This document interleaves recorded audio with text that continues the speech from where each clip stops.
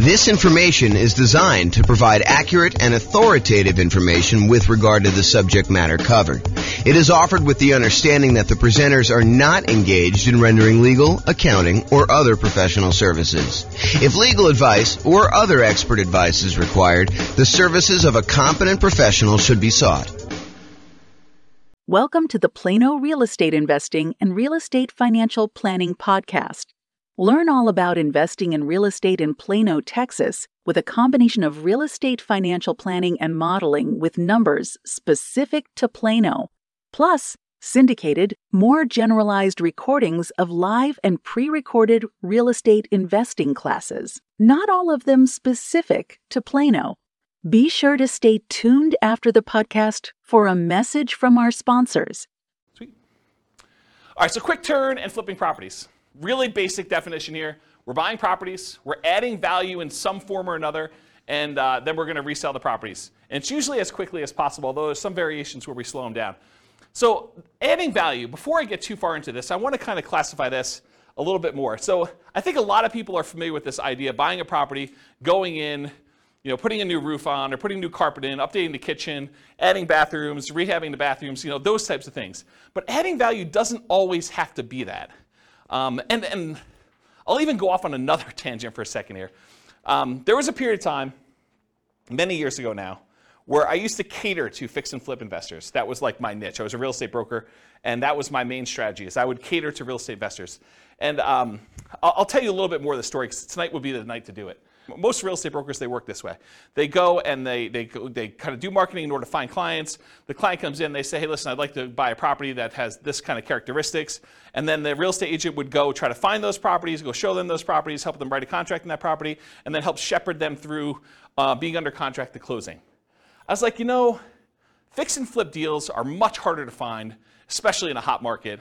They're a lot trickier to do, and I'm not going to work that way. What I would rather do is I would use skills in order to find properties that are hiding in plain sight and more unusual fix and flip opportunities, or more fix and flip opportunities, or doing marketing in order to find off-market fix and flip opportunities for clients. And so instead of a real estate agent who would go and say, okay, you're going to hire me, we're going to have a buyer's agent agreement, and then I'm going to go help you do this, I said, that's not how I'm going to work, because those guys get paid when they close on a deal. What I said to them is, look, what you're going to do is you're going to write me a check up front. You're going to pay me a retainer. And from the retainer, I'm going to charge you hourly for the work that I do in order to find you fix and flip deals. And I'm going to analyze the MLS for undervalued properties and show you opportunities that you probably didn't know existed. But I'm going to charge you hourly for that. When you eventually do go buy a property, and I don't do this anymore, by the way, but when you go do and finally do buy a property, and you use me to buy the property, whether it's on the market, inside the MLS or outside the MLS, then I will earn a commission on that. And any money that you paid in up to that point, I will credit you back. So it's not like you paid any more. It's not like you paid, $10,000 plus the retainer and hourly. You basically paid the same fee, except because a lot of people say they want to do fix and flips and then they don't close, or there's a lot of work involved in doing fix and flips up front, that sometimes you get to the point where they're like, sorry, I wasted your time, but I'm no longer interested, things have changed or whatever they're doing. I was like, I'm not doing it that way. So I would actually help people do this, and I'd find those strategies that way. And one of the reasons I tell you this is, one of the secret things that I found with properties is a lot of people they look for very distressed properties that need a lot of work, that are smoke damage or water damage, or they got mold, or they got asbestos, or they had meth in them or something like that. There were some other ones that were hiding in plain sight. And the best way I could describe this, as one example, this isn't the only way to do it, but one example of this was grandma's property. So you'd go find a property that was in a 30-year-old neighborhood that was in perfect grandma condition. It was like you walked in and it was like pristine 1980. Everything looked brand new. There was plastic runners on the ground where grandma decided she didn't want to walk on the carpet, so she would do that. She would never use the kitchen. Everything looked exactly perfect. But it was really outdated. And so a lot of times those properties were fix and flip opportunities where you could go in and you could update things that was 1980s grandma into modern day stuff, and there was a big enough spread where you could make those work. And so they were sort of unusual fix and flip opportunities that not everyone was thinking of. And that was one of the examples that we would use, because I would take I'm not going to go off on too much tangent, but I would download all the data from the MLS, and then we would actually run analysis on them in order to find properties that had below normal price per square foot, or we would look at what the taxes were and try to find undervalued properties that way. So there are a bunch of different things we were doing that way. So I guess what I'm trying to say is adding value isn't always what you immediately think of when you think of fix and flip. It could be these more unusual grandma type properties as one example, or it could be a liquidity issue, where someone needs to sell very quickly and they're willing to sell at a big enough discount, but you could almost put it on the market as is and sell it for a higher price. And the only reason that they were willing to sell it for you wasn't that there was anything wrong with the property. You didn't need to add value and you didn't need to go in and fix stuff up. It was you were adding value by adding liquidity to the marketplace. Does that make sense? That it's not always just swinging a hammer, or replacing carpet, doing kitchens, doing upgrades. Make sense, everybody? Okay, cool. So typically, we're buying properties, adding value in some form or another, then we're reselling properties, and it is primarily used as a means of generating income. We'll have a slide here in a second where we talk about real estate investing versus real estate entrepreneurship, and this is a real estate entrepreneurship type activity. You're in the business related to real estate. You're someone who's going in and you're trying to find deals, do labor, whether it's yours or managing someone else doing the hammer swinging, carpet replacing, upgrading kitchens, or managing someone, or doing it yourself, or managing someone. And so you're in the business. It's an entrepreneurship activity. So it's a job. You're getting paid to do this labor. So realize if this is like the class that you want to do, this is the strategy you want to do, that you are really looking at a job. This is not like a passive wealth building strategy like a lot of the other ones we've taught so far, like buy and hold, or nomad, or house hacking, or things of that nature. Make sense, everybody? Okay, cool. I run a really informal class. If you've got questions, go ahead and interrupt. I probably will ask you to use the microphone, and Rachel has volunteered to be the microphone runner tonight. She told me earlier that she said, I would love to do that job. So, yeah, because you're going to ask a lot of questions anyway. All right, so exceptions. So I'm going to go over what I think is a generalized way of doing fix flip, kind of quick turning properties. But there's all these weird exceptions, and there's no way I could cover every single one of them. So, if you come to me and you say, but what about this, James? Yeah, I'm sure there's some exceptions to that, and feel free to bring them up if you want to. But this is not the only way to think about it, but I've tried to think about it from a pretty comprehensive way, and I've tried to do it in a more most common sort of way rather than these really obscure cases, okay? And also, beware, just because you think that you don't think there's a chance that X can happen doesn't mean that it won't happen. So this is designed to be like a starting point discussion to help you make better investing decisions on your own with additional knowledge, but make sure you do your own research. Do not rely on me solely as your kind of like business person who taught you how to do this. All right. Quick turn and flipping variations. So I listed out what I consider to be the 4 major quick turning, flipping kind of like strategies, variations on this strategy. So there's the most traditional one. That's buying a property, adding value, and reselling as quickly as possible. A lot of times you'll go in, you'll get a hard money loan, you'll do rehab on the property, you'll upgrade the kitchen, replace flooring, and then you'll immediately put it up to sell with the intention of making a profit from doing all that. But then there's 3 other ones as well. So I classify another one as live-in flips. And live-in flips for me is when you buy a property as an owner-occupant, you move into the property, and you get owner-occupant financing in most cases. So a lot of times you're buying like a property with 5% down, or a 3.5% down FHA loan, or 3.5% down FHA 203K loan, which is like the rehab version of the FHA loan that allows you to finance the purchase and also the repairs. Or the conventional version of that, there's a conventional 5% down rehab loan as well. Or you do like a USDA nothing down loan, or a VA loan with nothing down, and you buy a property with the intention of, over the next year or so, doing your fix-up on the property with the intention of, after a year, selling it. That's what a live-in flip is to me. You move in the property, do the fix-up while you live in the property, often you're doing work in your spare time. This is like a second job. That's really what it is. After you get done with your regular job, you come home and you start fixing up the property. There's a variation on this, and I call it the 2-year tax advantage live-in flips, or slow flips. So the first live-in flip is like you're doing it at a reasonable time. Technically when you get the loan for an owner-occupant, you agree to live in the property for a year.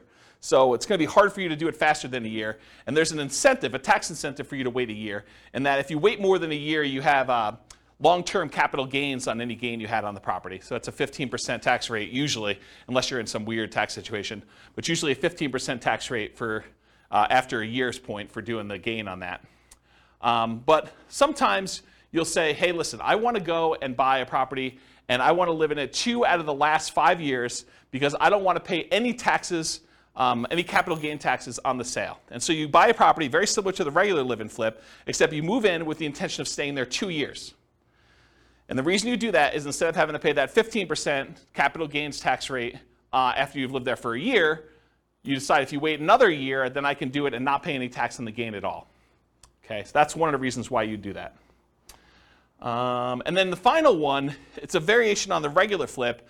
So the traditional flip, you're buying a property, usually getting hard money loan or paying cash or something like that, and then you're doing the fix up and then you're reselling it. With the partnership flip, you're going to partner with the seller. So instead of you going and getting hard money loan or some other type of financing, you go to the seller and say, look, Mr. Seller, your house needs some updating and I can get you more than what you would net if you partnered with me and do this. And I will go in here and I will pay for out of my own pocket to have contractors come in and do all the work on the property. And then when we sell it, you'll pay back all the money we paid for the upgrades, we'll pay off your loan and we'll split the profit. And I think we could do better than that. And so the idea behind a partnership flip is instead of you buying the property from the seller, doing the work and selling it, you partner with the seller, you do the work, and then you both sell it and you split the profit in some form or another. So that's what a partnership flip is. Okay? Any questions on the 4 strategies? You guys knew about all those? You have the microphone?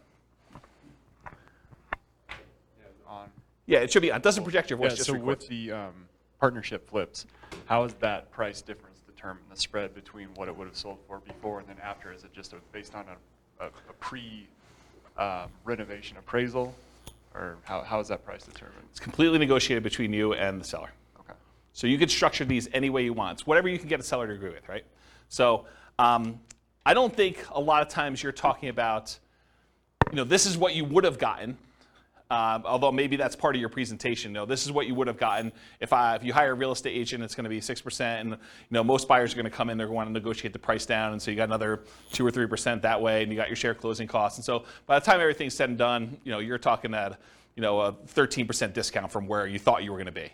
And so what I do is we're going to be able to do this. I'm a real estate agent. I can sell the property for us, so we're going to save some money there. I've got contractors and everyone else who could do all this work, and I get discount because I give them a lot of business. And then you go in there and you sell yourself as to why you can go and do it and why you can make them more money than if you did it yourself. So you do whatever the negotiation is for yourself to do that presentation.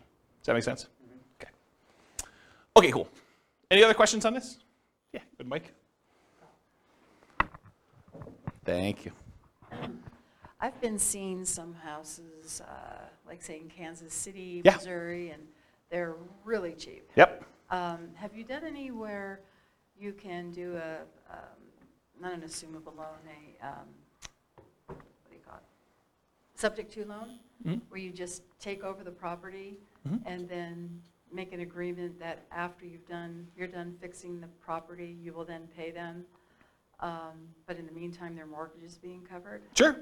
Yeah, you can structure it that way. That's just a variation on the partnership flip, right? You're going to go in there and you're going to say, look, it's not even subject to. I mean, you honestly could do it where you just say, look, I'll pay the amount that your mortgage is. If you want to do this, it doesn't have to be done this way. But you could say, I'll pay the amount that your mortgage is. I'll rent the property from you while we're doing the rehab, or we're partnering on this, and so I'll just cover the holding costs for that. But I don't think you have to, unless it's a person who's in a distressed situation and they would otherwise lose the property.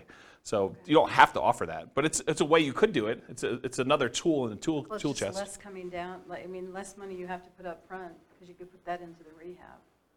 Right? I don't think so. I think that if you have the seller pay for the holding costs while you're holding the property, I think that's actually better than you coming up making the monthly payments. Say that again. Yeah, so the seller still owns the property in the partnership flip version, and so they're making the payment. So I think you coming out and volunteering to make the payment, I think that's actually worse for you. Make sense? Yeah. Yeah. All right, any other questions on this? Do you have a question, or are you just holding the mic? Okay. I thought you were grabbing for it like you were going to ask questions. Okay, cool. All right, so is this quick turning flip model, is it more real estate investing where you're taking money, you're investing in something, doing very little work, and expecting to get a return on your investment? Or is this real estate entrepreneurship where you're putting in manual labor with the expectation of making a profit on your labor? What do you think? Is quick flipping, quick turning properties, flipping properties, is that more investing or is that more labor?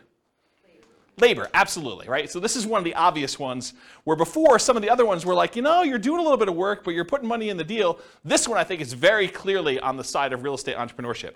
So for flipping properties, most folks are typically investing their time and often a little bit of money, so it's mostly an entrepreneurial activity. Okay, so money required. I would love to be able to tell you that you can go flip properties with nothing down, no money out of pocket at all. I think that while that can happen, it's really, really hard to do, okay? So in most cases, though, here's what you're gonna need to do. First of all, you're gonna need to do some type of marketing to find or acquire the deal. So marketing to find or acquire the deal, it's especially true if you're wanting to do these partnership flips, where you gotta go find a seller before they've listed their property in the MLS, before they've listed it for sale by owner in a lot of cases, although I guess you could find some of those as well. But really you're trying to find somebody who is way upstream of listing their property so that you can do that. And you usually do that through marketing. So a lot of times that marketing is paid. So you'll need some money for marketing in order to do that, especially with partnership flips. And it is true somewhat to deeply distressed properties that need rehab, although you can find those in the MLS as well. But most of the time for marketing, you're gonna be doing these kind of like partnership ones. You'll also need money for down payment and closing costs. So when you acquire a property, you're probably going to have some closing costs. Could you go find like a hard money lender who's willing to loan you 100% of the purchase price, and they'll roll your closing costs in, and they'll roll your upfront points in, and they'll have no monthly payment due on the property while you're doing it? Yes, you can if you can get a good enough deal where you're doing that, but I think that would very limit the deals that you could do. You'd have to really only do the creme of the creme, the kind of like top deals where you can get the biggest discount and where you can make that work. And I think if you want to do more deals, you want to do more deal flow, you'll probably need some money for some type of down payments. So in some cases, you might be able to do it with no down payment. For example, you bring in a money partner, or you do a partnership flip, or you find an exceptional deal and using a hard money lender, it doesn't require a down payment. So those are like the dream cases if you're trying to do this with no money. In most cases, though, you will need a down payment. There's a lot of hard money lenders that they're like, hey, look, I want you to have some skin in the game. Or I'm willing to go up to whatever this loan to value is. You're not able to quite get a property at that loan to value, but it's still a profitable deal to do. And so you probably need to have a little bit of money in the deal if you do those. So in a lot of cases, you'll need that down payment. Some hard money lenders may require anywhere between 0 and 20% down. I've not seen any more than 20, but it's possible you could find someone who's more than 20%. Or conventional loans, you could do these kind of conventional non-owner occupant loans as little as 15% down with PMI, although it has to be in good shape. It has to be a property that you can get a conventional mortgage on. 20% or more for properties that qualify for conventional financing, and not all will qualify. So if it doesn't have the basic stuff that a property needs, the kitchen doesn't work, doesn't have bathrooms, things like that, or it's uninhabitable, you're gonna have a hard time getting a conventional loan. But grandma's property you can get a conventional loan on because it looks perfect. You went and looked at the property, you're like, there's nothing wrong with this, I can move in, okay? Also, you can do live-in flips where you could do that with nothing down, a VA loan or a USDA loan, those are nothing down loan programs, or an FHA loan, 3.5% down. And there's an FHA loan that allows you to do rehab costs included with the loan. That's the FHA 203K loan. And then that would be 3.5% down, and they'll loan you repair money too with 3.5% down. Just a side note, you cannot do your own repairs with the 203K. You have to hire a contractor. That's part of the loan contingency. They kind of like do it out and pay the contractor directly. Or you can do 3% or 5% down conventional loans, and there are versions of conventional loans that also allow you to do repair money as well. And then I think that's it for the live-in flips. Some flippers may opt to use their own cash or cash-like equivalent. And what I mean by cash-like equivalent is you own a property free and clear, or you have a HELOC on another property. You could go access your own money and use it like it was cash, even though you're just borrowing from yourself, okay?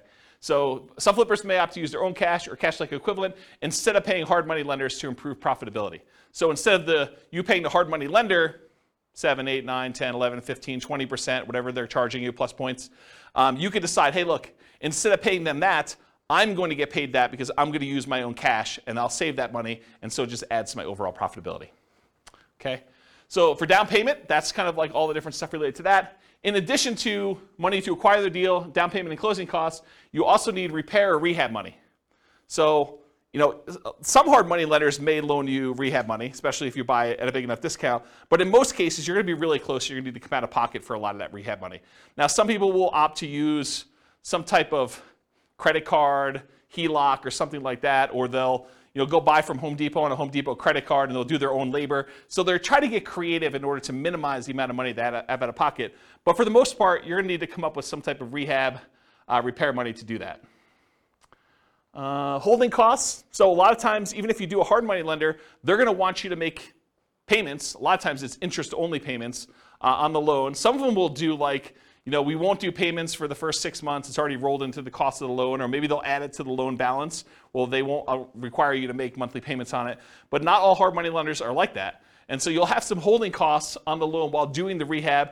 And once you've done the rehab, marketing the property for sale. So you may have 3-month rehab period, or 4-month rehab, or 6-month rehab. And then after that, you have 2 or 3 or 4 months in order to market the property and then wait for it to close before you can get paid. So you might have 3, 4, 5, 6 months of holding costs between rehab period and marketing period in order to do that. Does that make sense, everybody? Okay. And then marketing or staging costs to sell, or hiring a real estate professional who could do that for you. So you don't have to be the one to do the marketing costs of get it in MLS and put up the signs and do yard signs and get it out and distribute flyers and print up flyers and floor plans and photos and all that other stuff, or staging of the property. You can hire a real estate professional to do that, but realize that's a cost that's usually coming out of the sale if you're not doing it yourself. And then finally, I guess it is finally, reserves. So you should not be doing flipping properties without reserves. I don't know how many clients, like top-notch professional flippers, that they get into a property thinking the rehab's going to be $20,000, $30,000, $50,000, and ultimately find out that it's 2 times that. They thought that they knew what they were getting into. They get in the house and they find out a whole bunch of things that they didn't know about, and they're unwilling to sell a product that they know has problems and that they didn't fix. And so you need to have reserves to take care of those things. And you probably need to have reserves if this thing takes a lot longer than you thought it was going to take. You buy in a property and you thought rehab is going to be 3 months, and then you're going to be out in 3 months, and it's not under contract by 3 months, and so you got to hold it for 6 months or whatever it is. So you need to have reserves, just like you do with any other strategy. But I think a lot of people do not think about reserves when they think about money required to do these. So in an ideal world, can you do this with $0? Maybe. I think that's hard to do. And I did model it with you doing it with $0. I kind of gave you the benefit of the doubt when I do the quantitative modeling at the end of the class, but I think you'd be hard-pressed to do this with no money. So I think the more you have, the more deals you can do, the different types of deals you can do, which makes you just better in this business overall. Any questions on that? Oh, I have one other thing I have in here. Oh, some people will borrow some of these expenses, like the repairs, rehab, marketing, staging. It is very difficult to borrow down payment. So if you're thinking, okay, I'm going to need 10% down, it's really, really hard to borrow that. I'm not going to go into detail on this, but you could borrow it from yourself in a really twisted, messed up way. And I'm going to tell you this, but I'm not going to go into detail. You'll have to really think about this and you're going to figure it out. But imagine you want to do flipping. This is really messed up. You shouldn't do this. Just warning, don't do this, but I'm going to tell you how to do it. So imagine for a minute, you got 3 months or 6 months before you're going to have to do this flip deal, right? And you know that you don't have the down payment. But you're spending money on groceries and car payment, all the other bills that you normally have. You could, not that I would encourage you to do this, but instead of taking the cash that you would normally use for groceries and doing your car payment or anything else, you could actually charge these regular living expenses on your credit card, roll up a credit card balance while the cash balance in your account is also growing, but the cash thing you could actually use for down payments, where before you could not use the credit card. Now you need to qualify with your debt to income ratio because you got to cover that debt and stuff too. And I'm not going to go into too much detail on this because I think it adds a lot of extra risk if you do it this way. But if you're like desperate, that is one strategy that you probably could do, which as soon as I say it, I regret telling you. But I did tell you don't do it. I did tell you not to do it. But that is a way to kind of get around the thing if you don't have down payment money. Have you done it when you started? What's that? Have you done it when you started? I bought a property on a credit card. So one of my earliest properties that I purchased, they had like this crazy write yourself a cash advance check dealio. And it was like 1.99 for 9 months or something like that. And so I just wrote myself a check for like $58,000 and I bought a property and did rehab on it. And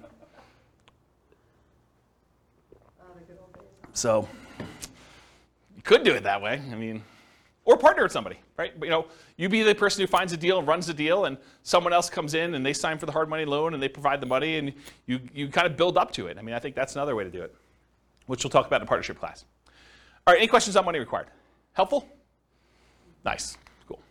So credit required. So often you're going to use a hard money loan for the initial purchase, not always. And most hard money lenders are going to look at your credit score in some form or another.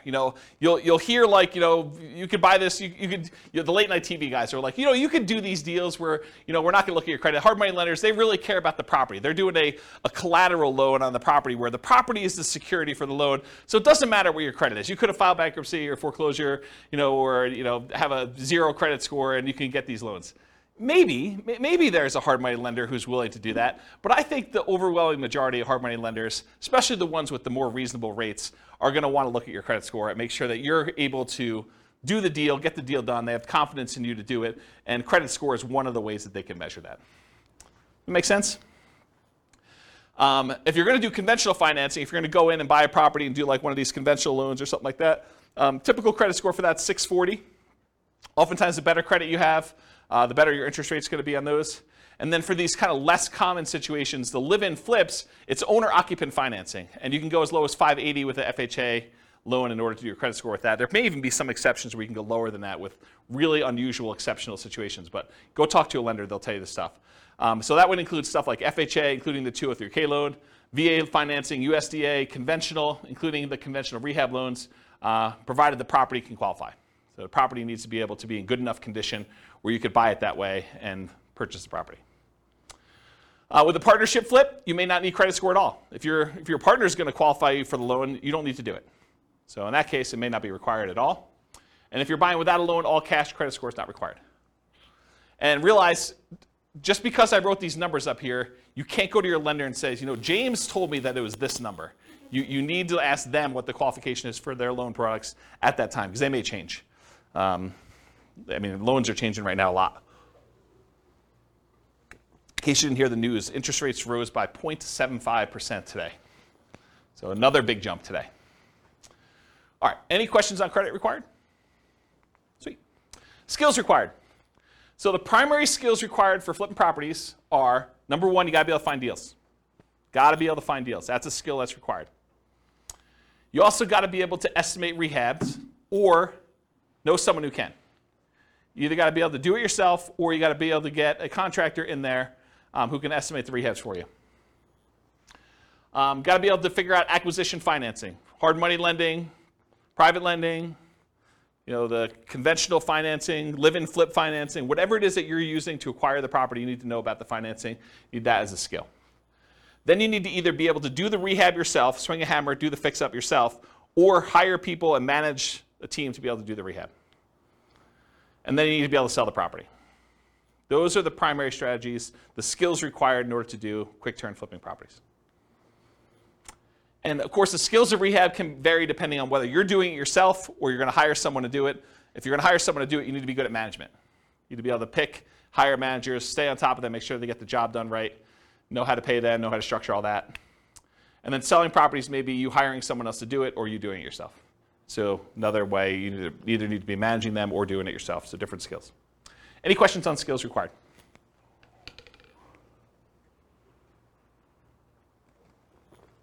All right, stability. So flipping properties is very actively stable.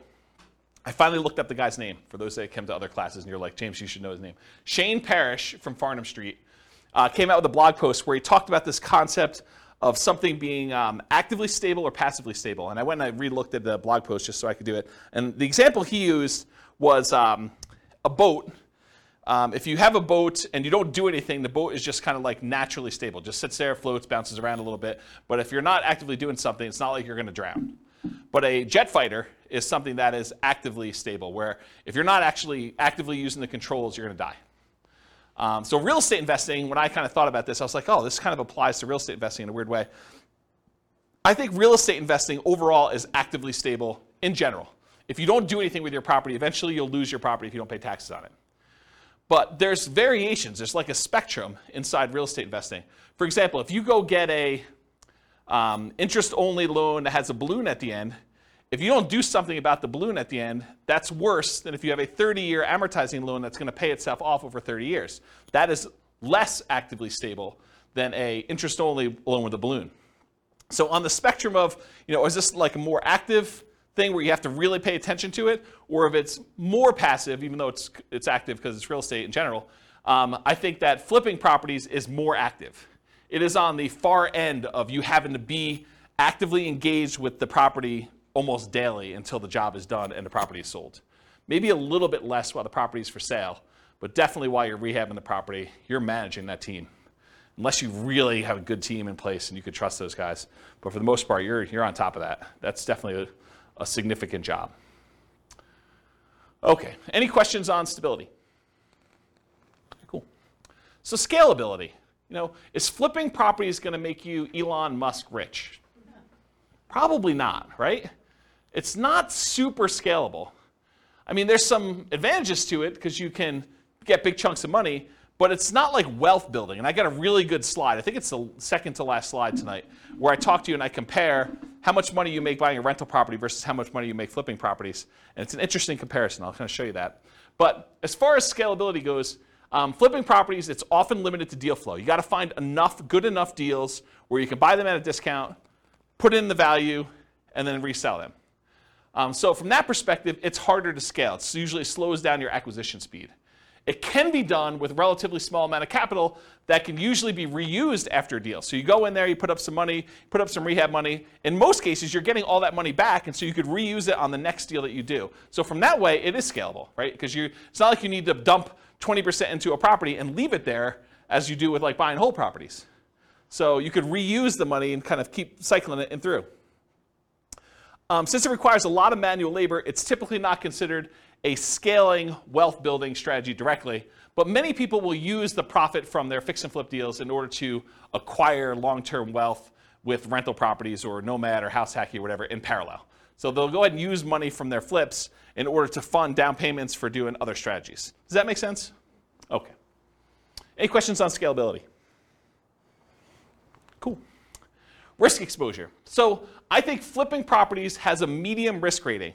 And for those that watched, so those that were here for other classes, you're like, James, does your risk rating ever change off medium? Turns out Burr was high last week.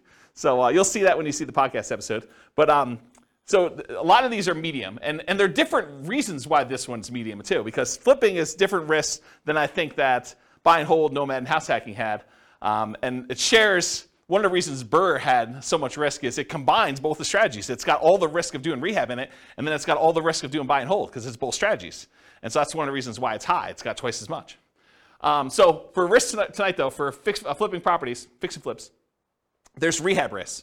So you're going to do your rehab on a property, and a hurricane hits, doesn't hit your property, but the price of lumber triples.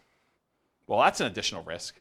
Or your contractors get all pulled off to do another project, or you expected to do a rehab in the kitchen. Once you kind of pull the kitchen out, you realize there's mold, and now you got to do mold remediation in the property. Or you happen to test for meth because after you buy the property, you are talking to the neighbor like, I'm finally glad someone bought that meth house, and that those meth dealers are no longer here. And you're like, what? So, I mean, there's stuff like that happens. So you have all the rehab risks, although that could happen with anything.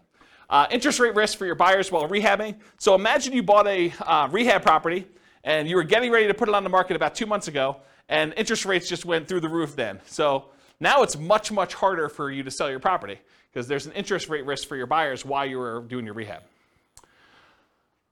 Price decline during rehab risk. So sometimes markets turn. There was a market was going a certain way, and then all of a sudden it shifted, and now it's much harder for you to sell, or the prices started to go down.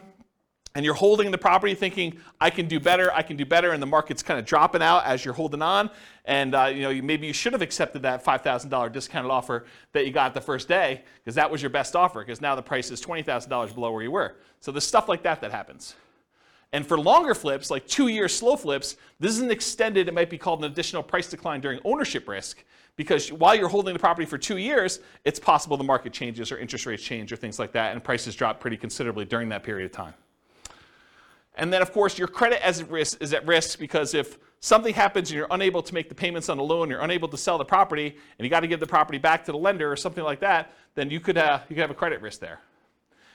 And then in addition to those risks, for partnership risks, if you're doing partnership flips, rather, your reputation is at risk, right? Because you're sort of doing something with someone else and they're expecting you to perform.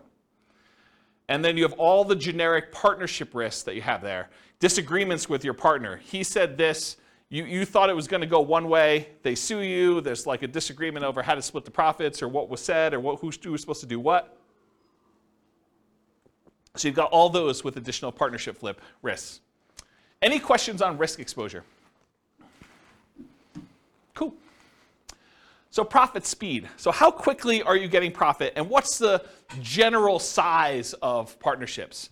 Like what's the profit margin you're doing there? So how quickly you make money. With partnerships, it's relatively quick. Usually you're buying a property, and once you sell it 6 months later, 9 months later, a year later, sometimes a little bit faster than that, you're getting your profit out. And so while flipping properties, you could typically start seeing profit within 6 months, typically after rehab and sale. You may capture some natural appreciation. If you're holding the property and the market's going up like it's been going up the last year, 15% a year, whatever it's been going crazy up, you get to capture this sort of natural appreciation while you're holding the property and you're rehabbing. It's going to sell for more than you originally thought because the market's going up while you did this. And I will tell you, some flippers actually will factor that into their offer. They'll be like, look, the market's going really strong. I think it's going to continue going strong for the next 6 months. I know this particular seller is going to get offers from a whole bunch of other investor flippers, and I really want this deal because I got to get my guys busy or whatever it is. And so I'm willing to factor in some of that natural appreciation. I'm going to sell it. It's comping out right now at 400. I'm going to pretend it's going to comp out at 420 because I think it's going to go up 20K over the next 6 months that I hold it. So some of them are doing that. I don't know if that's prudent, but I will tell you that that's how some of them think, having worked with a lot of them. So you may capture some natural appreciation, inflation, likely to capture forced appreciation as well. Forced appreciation is the value you add when you do the work that you do to the property or your liquidity or whatever it is you're doing there. So that's like the forced appreciation part of it. So how much do you make? It varies widely, and everyone's got their own metrics. And everyone's expenses and holding costs and costs of money and their overhead and everything else is different. If you're running a really lean ship, maybe you make more profit. If you have a lot of overhead and a lot of stuff going on, or you have really expensive money, maybe you make less. But I think a lot of investors will target $25,000 minimum net profit after everything. And some of them will bump that up to 10% of the sale price of the property as like a way to deal with properties becoming more expensive.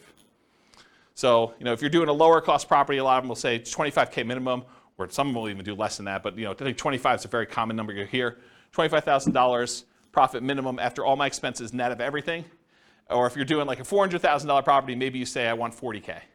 Or some people, in order to get a deal done in a really hot market, they'd rather have 25K than not get the deal. Maybe they actually bump it down to 25 in those cases. Okay?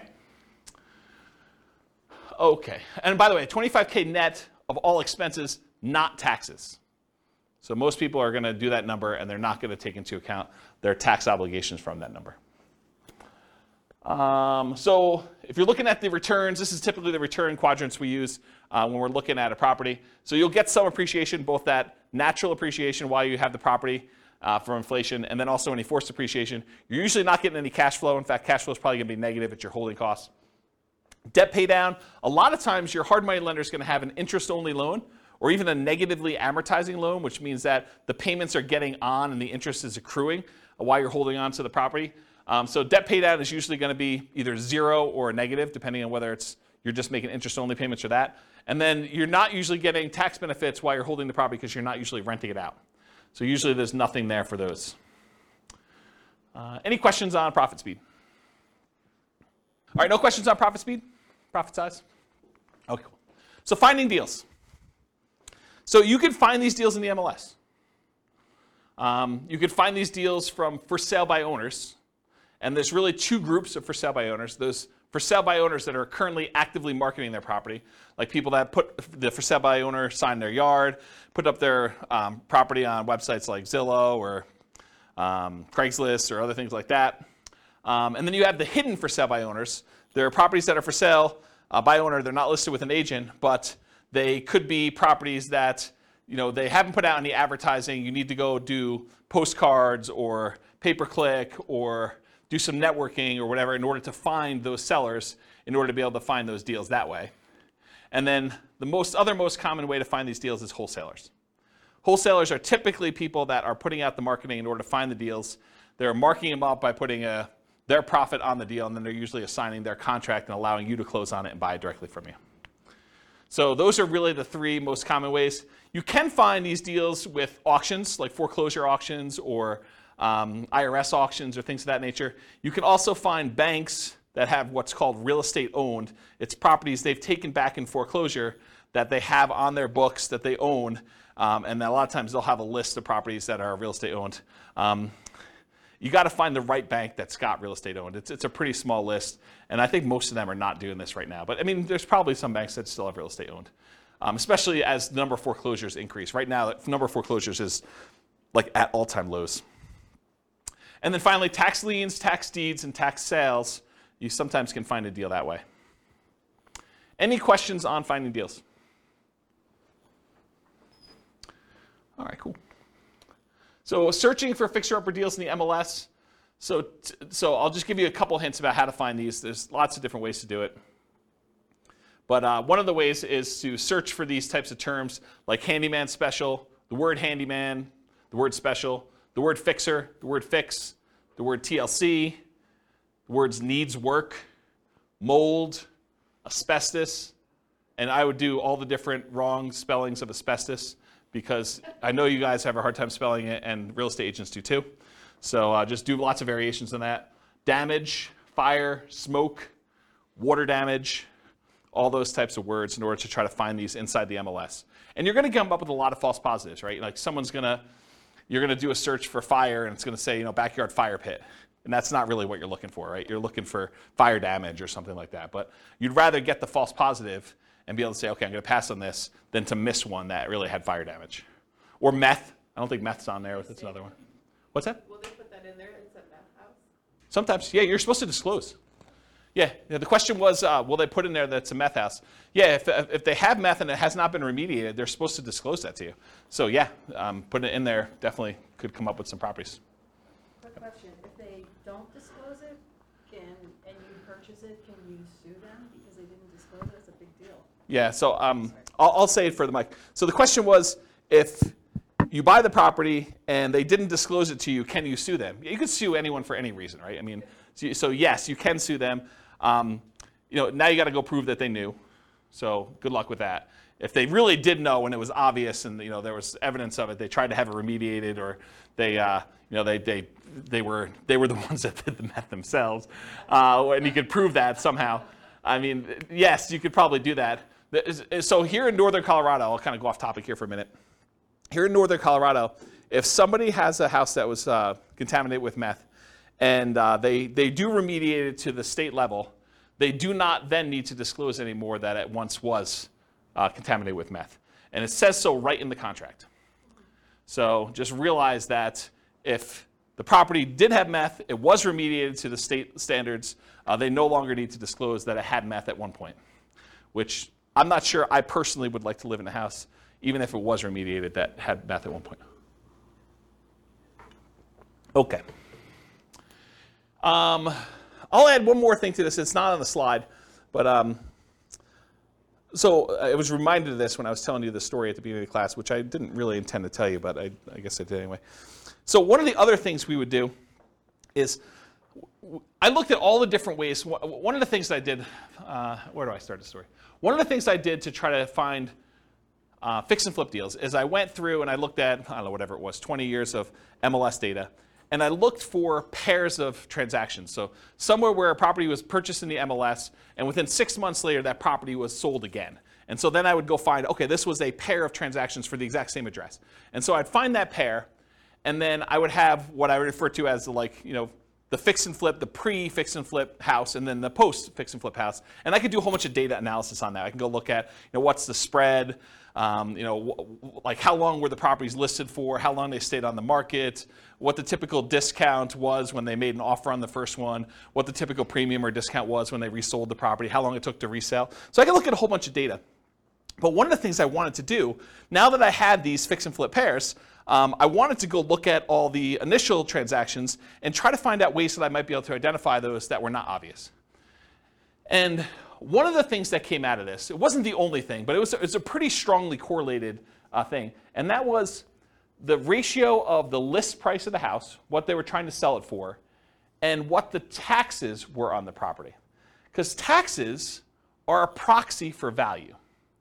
So taxes sort of represent what the assessor believes, based on how they run their own comps, what the property is worth. So if you look in a neighborhood and you can see, this has taxes of $2,000 and the property's worth $400. This one has taxes of, $2,200 and it's worth, $440 or whatever it is. If you find discrepancies, properties where the ratio of taxes to purchase price, and you could do it either way, one divided by the other, and you could do either one you want to do, just measure it the right way.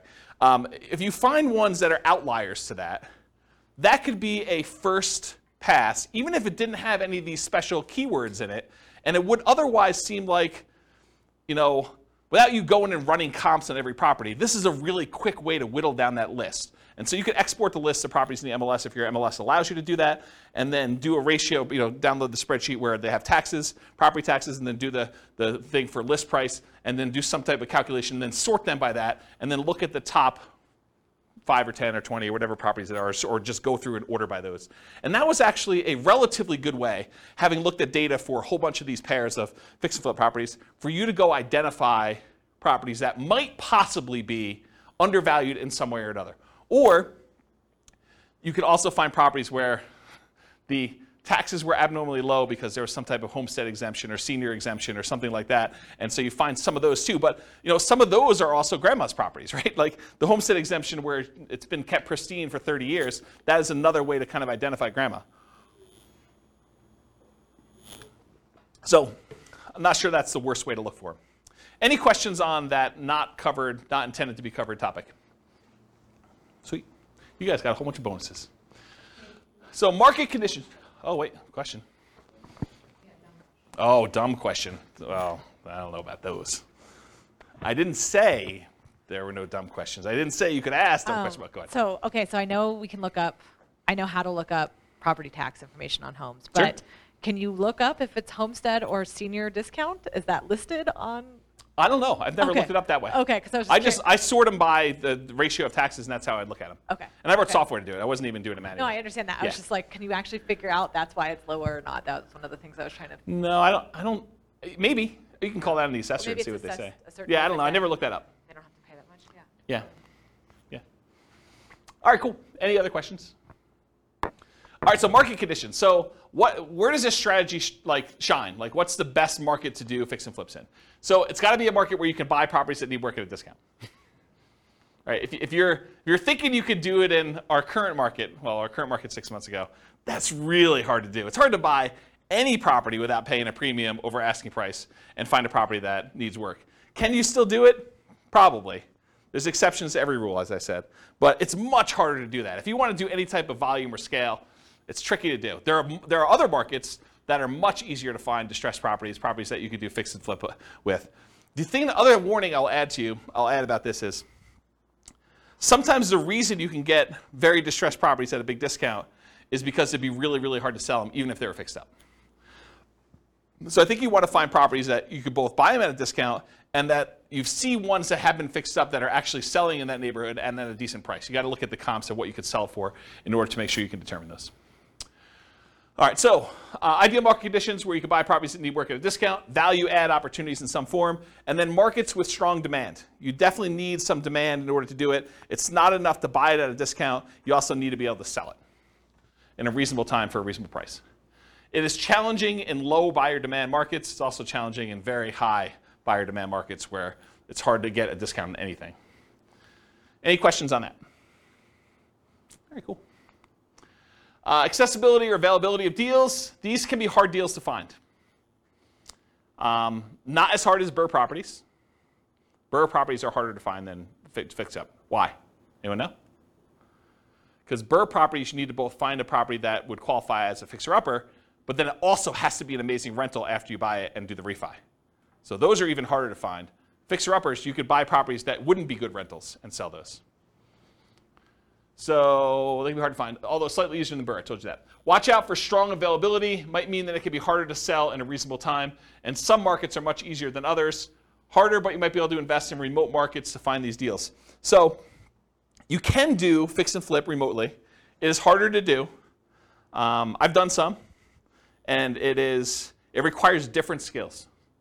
You really need to have a good team in place on the other end to do it, or be willing to travel, or both. But you can do it. So if your market, if you're like, I can't do these in my market, first of all, I would test that assumption and see if it's just you and find out if other people are doing it. And then if other people are doing it, then you got to figure out like how to change your strategy to do that. But if you're really, it's very, very difficult, there's hardly anyone doing it here in your market, then you should go perhaps, and you really want to do this strategy, which maybe you pick a different strategy altogether.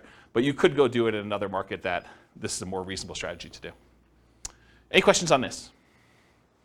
All right, cool. So we're using retirement accounts. Can you typically utilize flipping properties with self-directed retirement accounts? Yes, you can. It is harder to do because it limits the work you can typically do on it. It is easier if you almost have like you and another flipper almost offer each other to do the loans for itself at like some type of swap rate or something like that, where you loan them money for their flip deals and they loan you money for your flip deals from your IRAs. Might be an easier way to kind of do that. It may also change the type of financing that you use. So might be harder for you to do certain types of loans by doing it that way. And I think I covered all that. Any questions on financing? Yeah, I want to give the mic to Nick in the back. Thank you. But if you were able to do them through there, theoretically, wouldn't you not have to pay any tax? Depends on... Or deferred? Yeah, it depends on your structure of your retirement account. I'd have to think it through. This is not my area of expertise. But yeah, I think you would have... Yeah, if you did it inside the account and all the money had to go back into the account, I think that goes into whatever the status that money already had. So if you're going to pay tax when you pull it out, it would be taxed at that point. If it was tax-free when you pull it out like a Roth, then I think it would be like that too.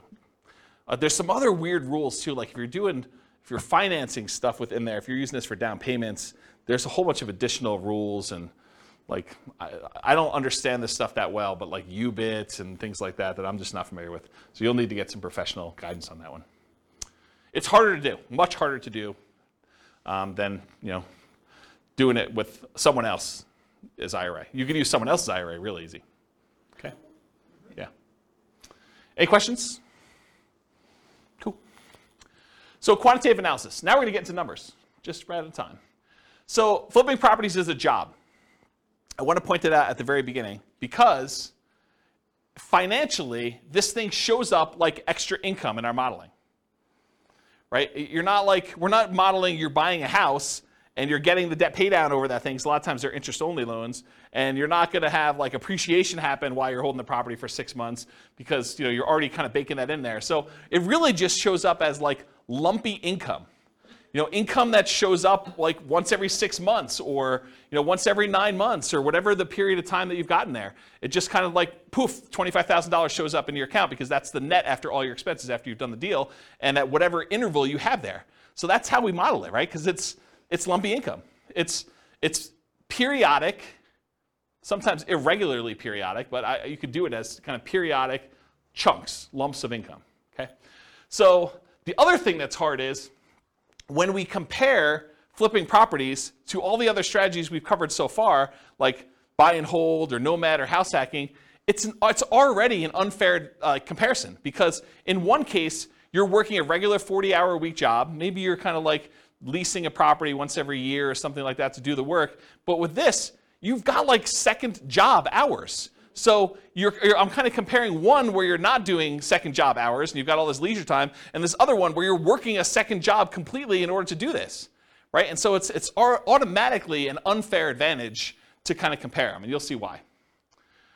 So I could take like one model of this thing and really spend 2 hours just going through all the different risk profiles and how this varies and what your income looks like and your kind of cash flow looks like and all this other stuff, like just based on like one strategy. So tonight I'm just going to focus on financial independence, how long it takes you to achieve financial independence, using the strategy, but I could easily just go in and dig into all these other variations and how this really works and mechanics of it, which I just don't have time to. Eventually, they may be their own class. For this particular strategy, because it's not my primary thing, like this is not my, I don't know if you guys can tell, but this isn't my normal topic to teach, right? Like fix and flip. I do have a lot of experience, especially helping clients. I don't do a lot of fix and flips myself. I've done a few. But this is like, I used to cater to this. This was my niche for clients doing it. And I did this for several years doing it this way. But I don't know. This isn't my normal class topic that I teach. It's sort of like a secondary topic. So I don't know. Maybe I will teach more. Maybe I won't. It is naive to generalize these results. Don't think that you truly deeply understand all the nuance from just this class, right? You can't go out and claim that you're a guru and expert and start teaching this based on the stuff you learned in this one class, okay? All right, so modeling flip income. So this is a specific issue that deals with the real estate financial planner, and I just want to bring it up to your attention. It probably doesn't come into play in this class, but it will come into play if you copy this scenario into your own account and you start playing with it. So the issue is specific to the real estate financial planner software. You could model flipping income in one of two ways. The one way you could do it is you could say, I got lumpy income, I get a lump sum of $25,000, maybe it's adjusted up for inflation, every 6 months. And if you did that, the way that we calculate debt to income is I calculate debt to income month to month. So I look at the income you had in that month and the debts you had in that month, and I tell you what your debt to income was in that particular month. I don't look back a year and say, your average income was this, and like your average debt was this at those different periods, and then calculate your debt to income that way.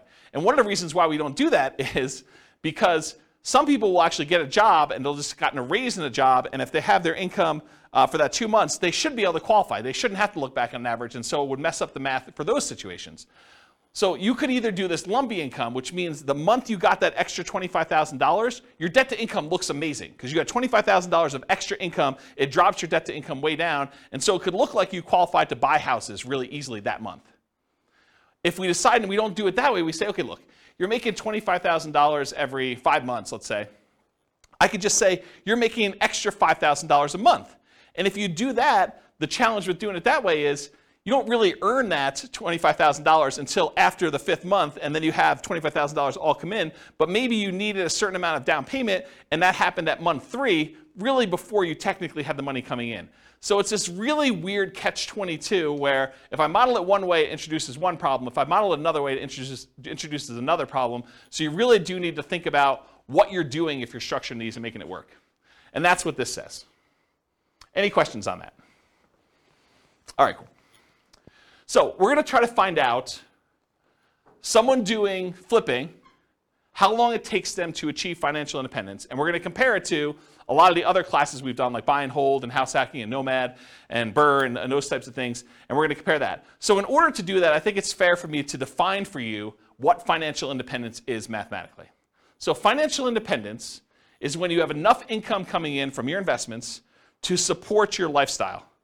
So in this case, for the example we're going to do tonight, they need $5,000 a month in order to support their lifestyle.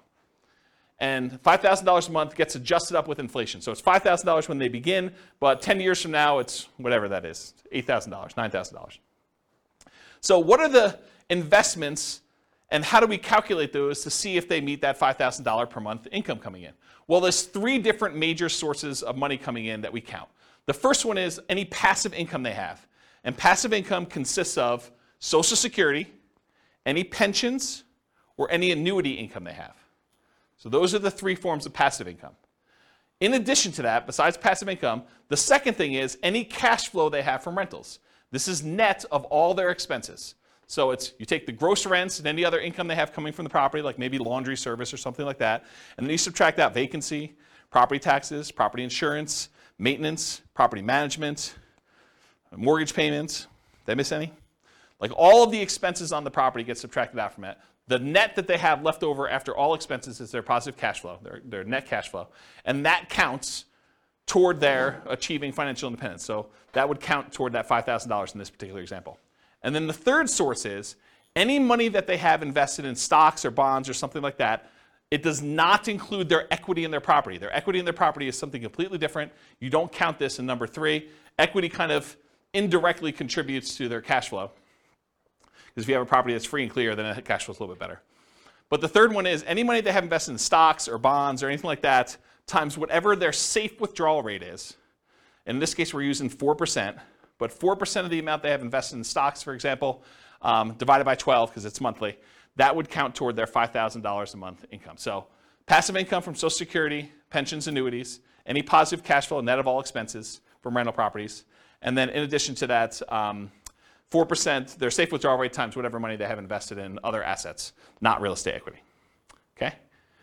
So when all of those combined add up to be $5,000 a month adjusted for inflation, that is when we define that they have achieved financial independence. They're able to live off their passive income of some sort. Make sense? Their investment income. All right, cool. So if this person, which it's a couple, and I took out the assumptions because I got tired of covering them, but go listen to the previous podcast, and we talk about like all their situations, I believe. But basically, if this couple took their money, and I think they were saving $1,000 a month, and they invested it, they did no real estate at all, they invested in stocks, it would take them 40.17 years in order to achieve financial independence. Okay? If they did buy and hold properties, if they just bought a one owner occupant property, if they bought 10, 20% down payment rentals, it would take them 31 years almost. So if they just did stocks, it would take them 40 years. If they just bought 10, 20% down payment rentals, they saved up money. When they got a down payment, they bought that rental. They save up more money. When they get that one, they buy another rental, and eventually get to the point where they have 10. They end up being financially independent in just over 30 years, 31 years almost. If they bought 25% down payment rentals, they'll be able to do financially independent in 29 years. So they save a couple years by doing 25% down. If they do 15% down, it's the same as if they put 20% down, 30.83 years. If they bought one owner-occupant property, didn't buy any rentals, and they invested in stocks otherwise, it would take them 33 years to achieve financial independence. And there's a whole bunch of other ones that I'm not going to go through. That's all covered in the buy and hold class in detail, all of these and how they got the numbers, okay? But this shows you the relative size of how long it takes them to do it. Turns out the shortest one, in case you're wondering what the shortest line on here is, the shortest one is them buying 10, 25% down payment rentals and then doing short-term rentals with them, vacation rentals. That's the shortest one, and it takes just under 24 years for them to achieve financial independence using that strategy, okay? So this is all the buy and hold ones. Go watch the buy and hold class if you want more details on that. For the nomad stuff, this is where they buy a property as an owner-occupant, 5% down usually. They live there for a year, then they convert that one to a rental, and then they repeat that until they have whatever number we have on here, but usually 10 rentals. If they do 10 nomad properties, repeat that process 10 times, putting 5% down each time, they can retire, be financially independent in just under 27 years. And remember, the fastest one was 24 years or so for those short-term rentals, but most of these are well over 30 years. So the nomad one is much faster in general. So these are a lot faster. Then there's a whole bunch of variations like fixer-upper nomad, nomad by proxy, nomad to short-term rentals. Nomad with short-term rentals is 12.83 years. That's one of the fastest ones. And then there's a whole bunch of other ones with house hacking with nomad and these variations. So this is all in the nomad class if you want to go look at the details of that one. Here's house hacking for those that were in house hacking class. And it got so big that it was getting hard to see them on the screen, so I went horizontal instead. But it just shows you the same type of chart, the number of years it takes for them to achieve financial independence. If they buy one property with 5% down, and I think this is one roommate, it takes them 32.83 years. If they get additional roommates, like I think this is 4 roommates. If they have 4 roommates, it's 26 years to do that. And then here's some other ones where they're doing variations on the theme. This is covered in the house hacking class in detail. Any questions on this? Cool. So this is BRRRR. This is a class that you guys probably haven't seen yet because it's not posted to the podcast yet. But BRRRR, if you are able to pull all of your money out when you do BRRRR, it's under 12 years. This is buying 10 BRRRR properties.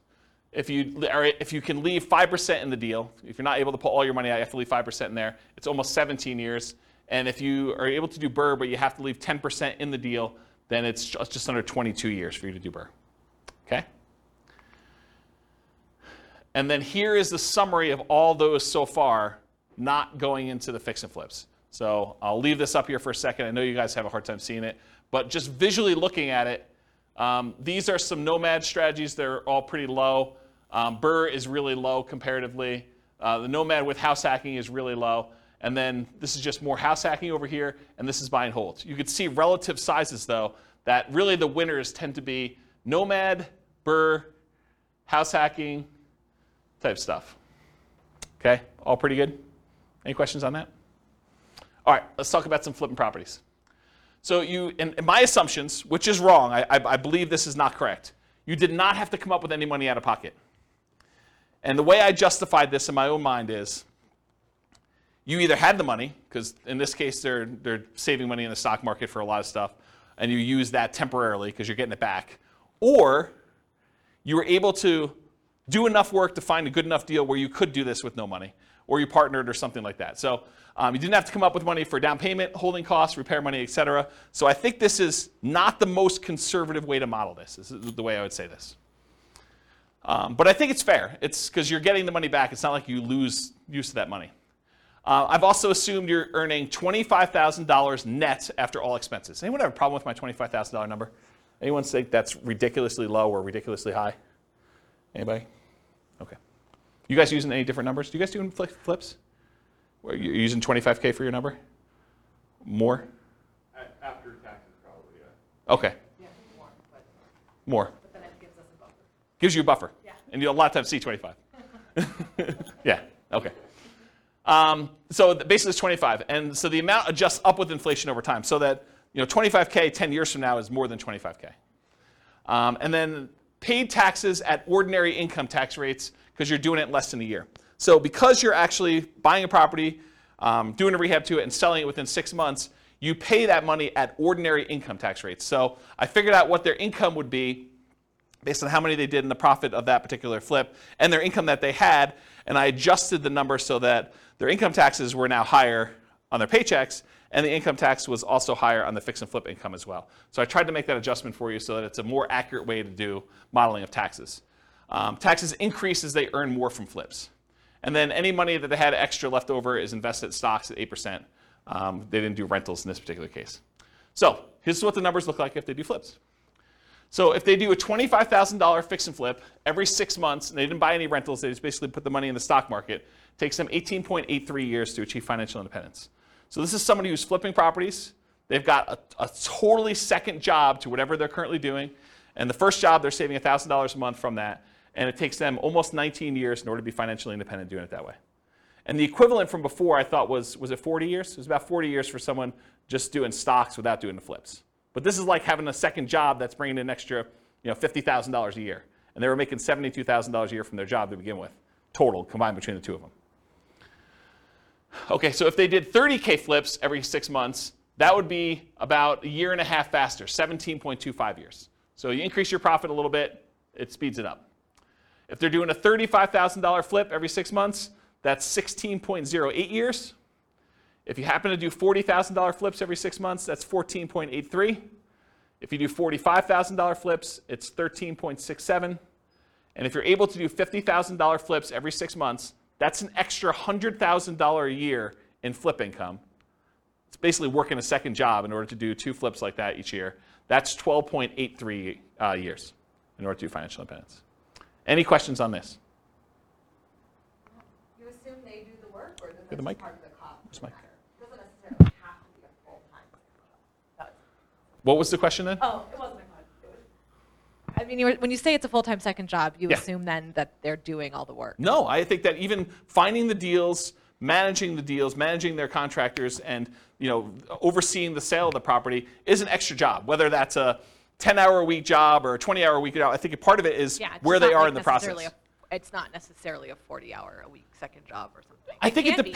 I think it depends. I definitely have had clients that this was their job, like they were doing this, and they were, I don't know, going and previewing homes to make sure that they had the comps right, and there's all that stuff that you don't think of that takes time up. Eventually, I think you get to the point where you're good enough and you've seen enough things where you do that. But early on, it's much more in labor. I think you get skills over time where you don't have to, where you could do less. But especially you have teams in place and you know all the stuff you buy from Home Depot or Lowe's or whatever you're doing, you get some economies of scale and expertise practice. All right. So what if instead of doing every 6 months, they did 25K flip every 9 months, or 25K every flip every 6 months, but then they buy 10, 20% down rentals with any extra money that they have, Or if they do 25K flips every 6 months, but then they buy 10 Nomad properties.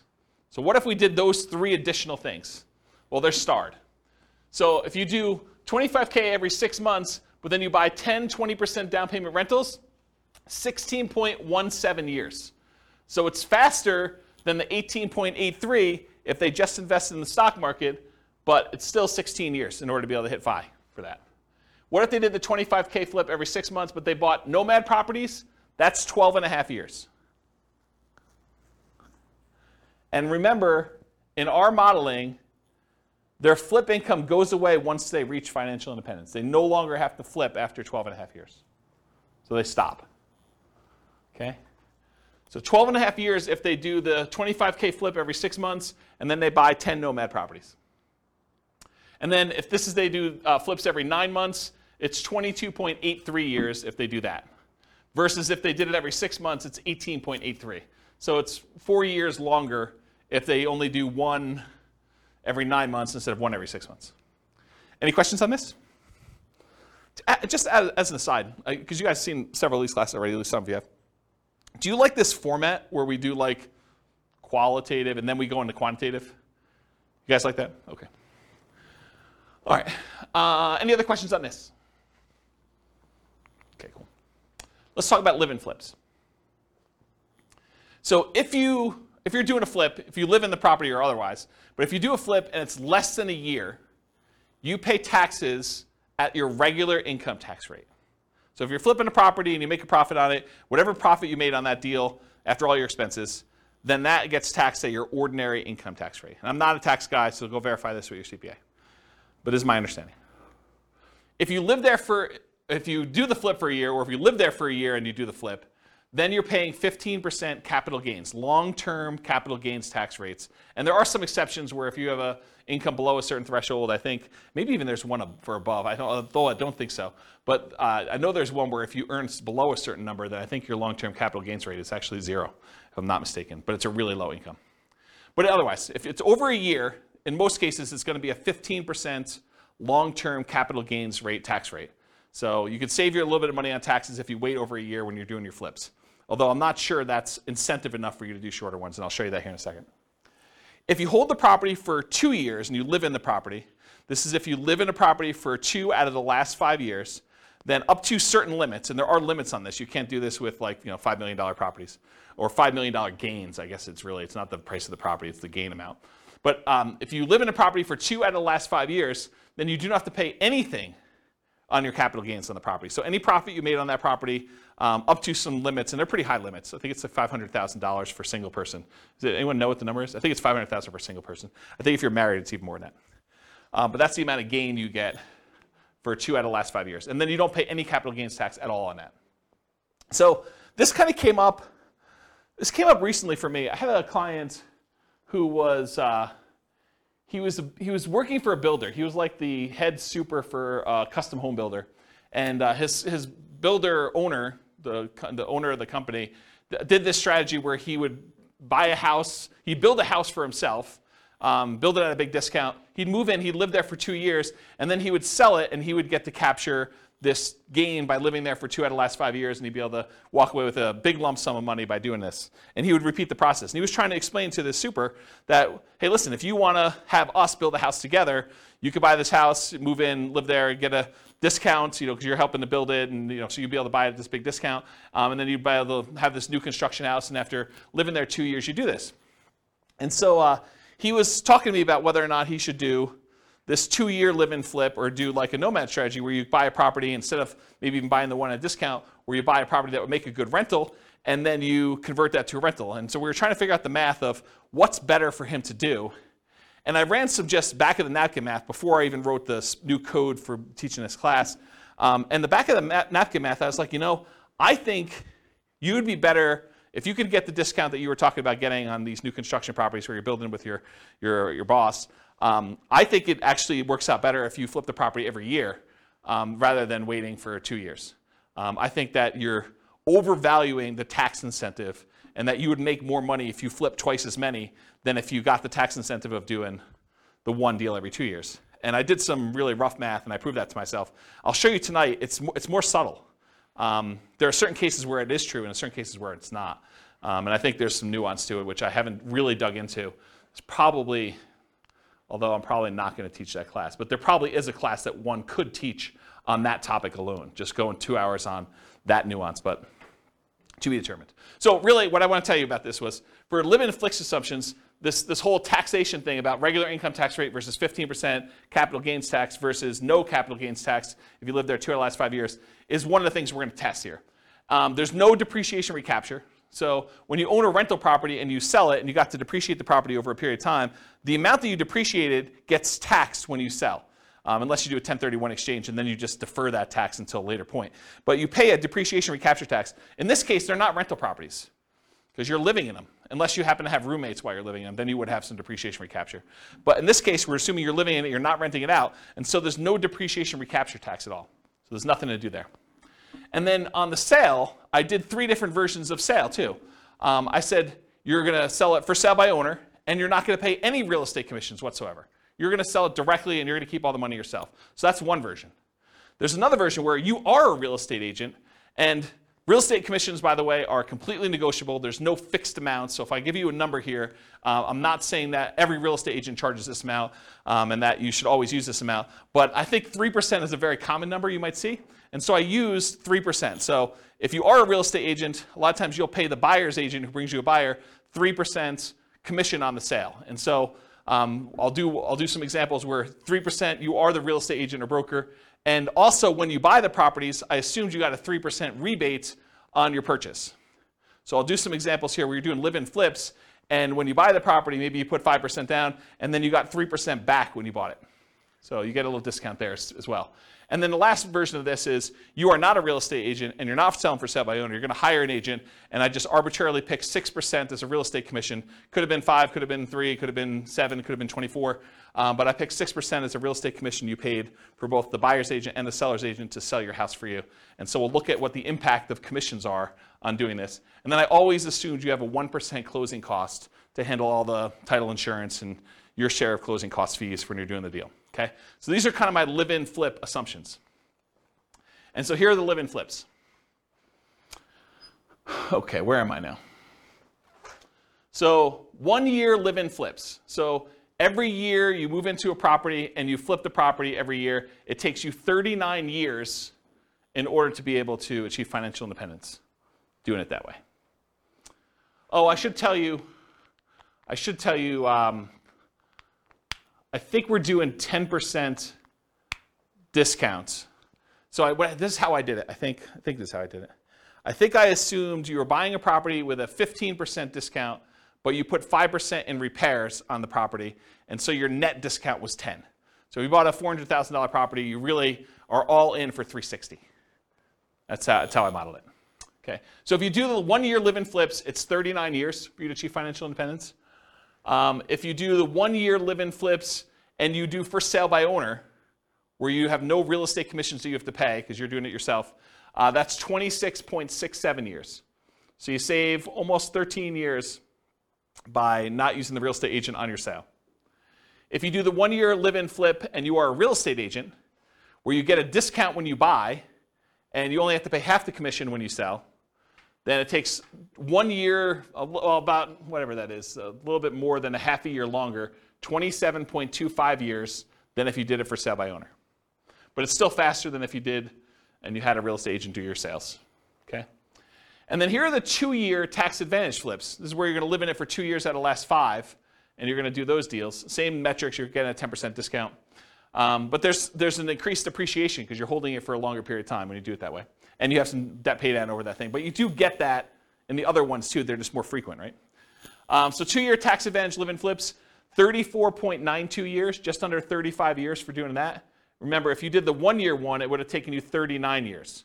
So this is one of those examples where I thought it was going to be the other way, but it turns out the 2 year one is tax advantaged.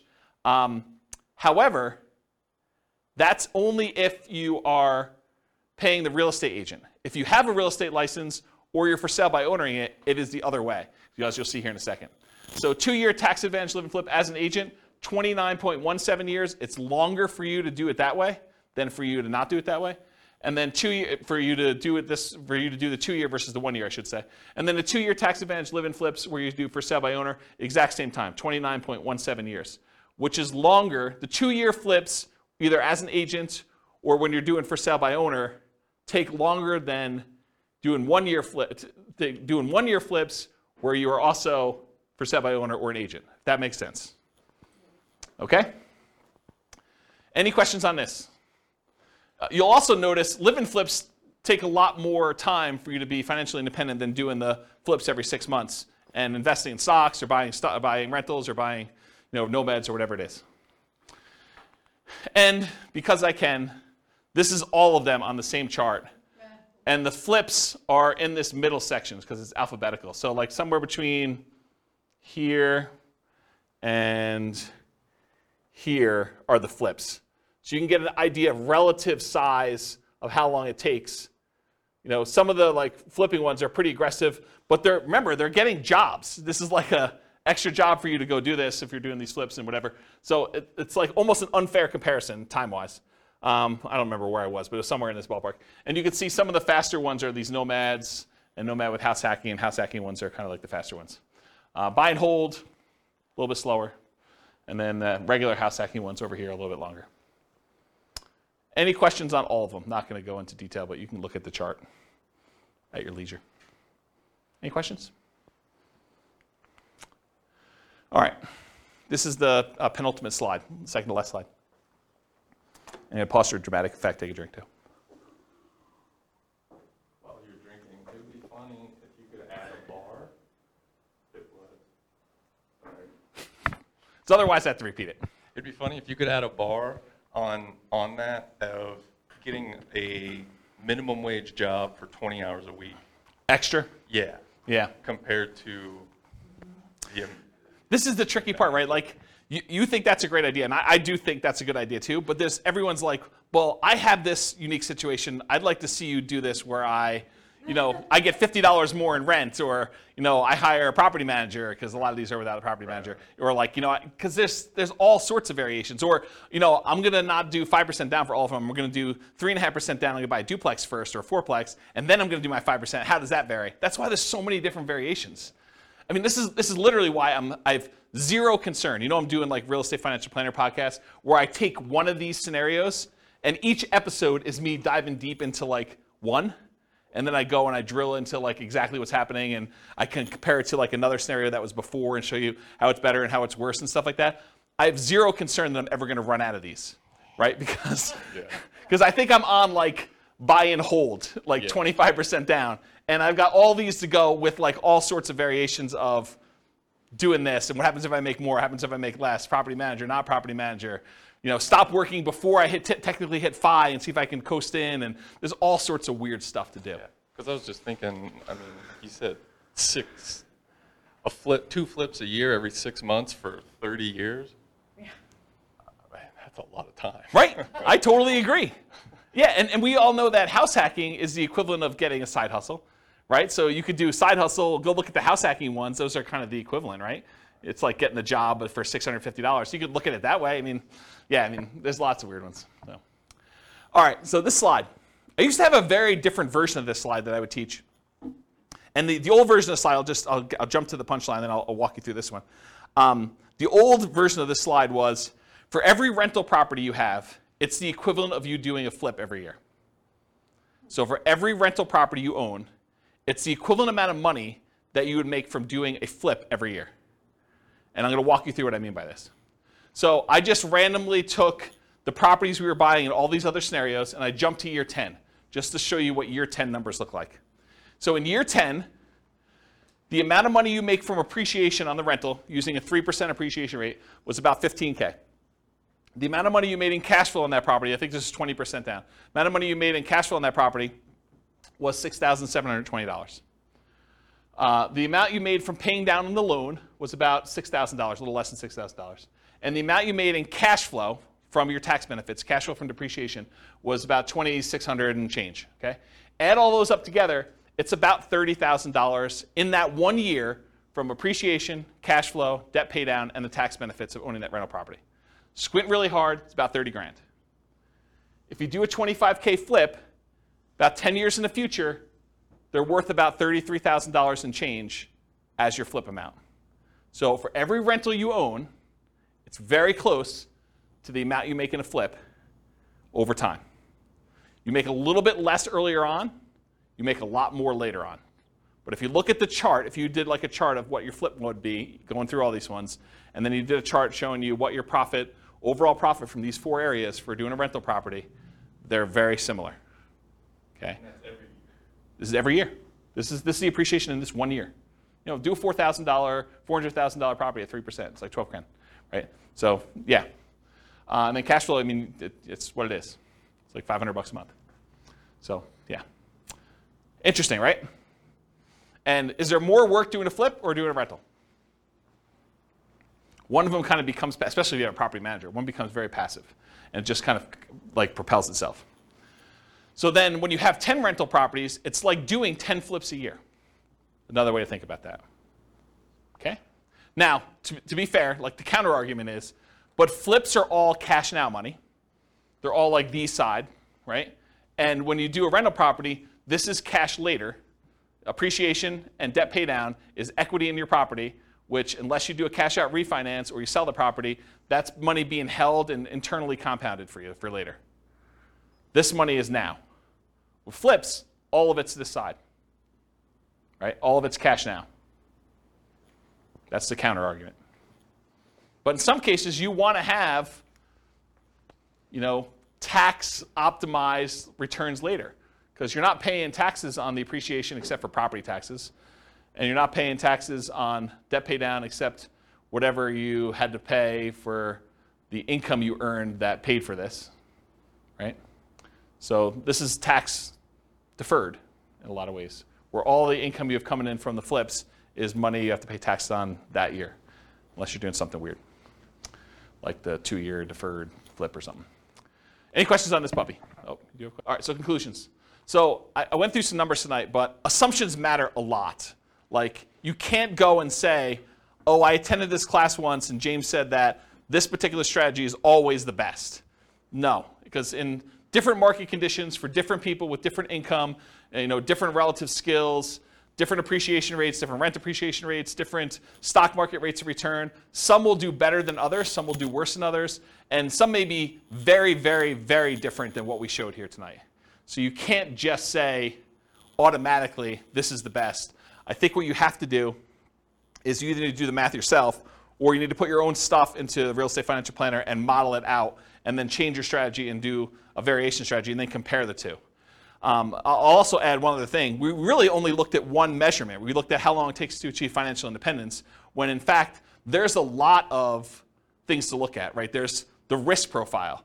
You know, doing one strategy gives you a lot more risk. Like doing something where you only invest in the stock market gives you all that stock market risk, whether that's good or bad. You know, doing ones where you're buying 5% down rentals gives you a lot more leverage risk of the real estate. You know, that price resiliency or the equity resiliency and rent resiliency stuff that we kind of talked about at the beginning, where, you know, rents decline, that's potentially problematic. 80 flips.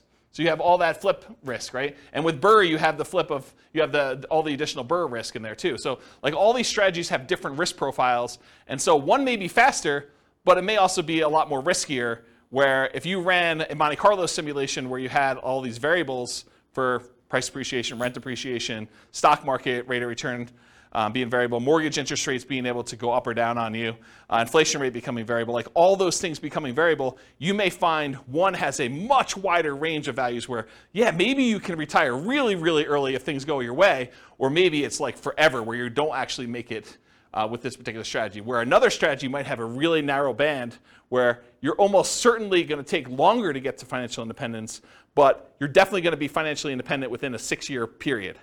And so you might see that if you run your numbers and have certain things happening.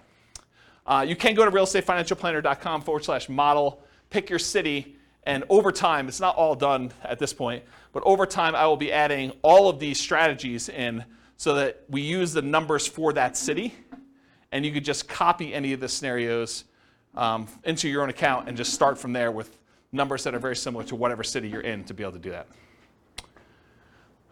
Okay. That is the end. You guys have any questions before we're done. Is that helpful? Different than other fix and flip classes you've attended, where they kind of talk about rehabbing and estimating repairs and finding deals and stuff, a little bit different? Good stuff?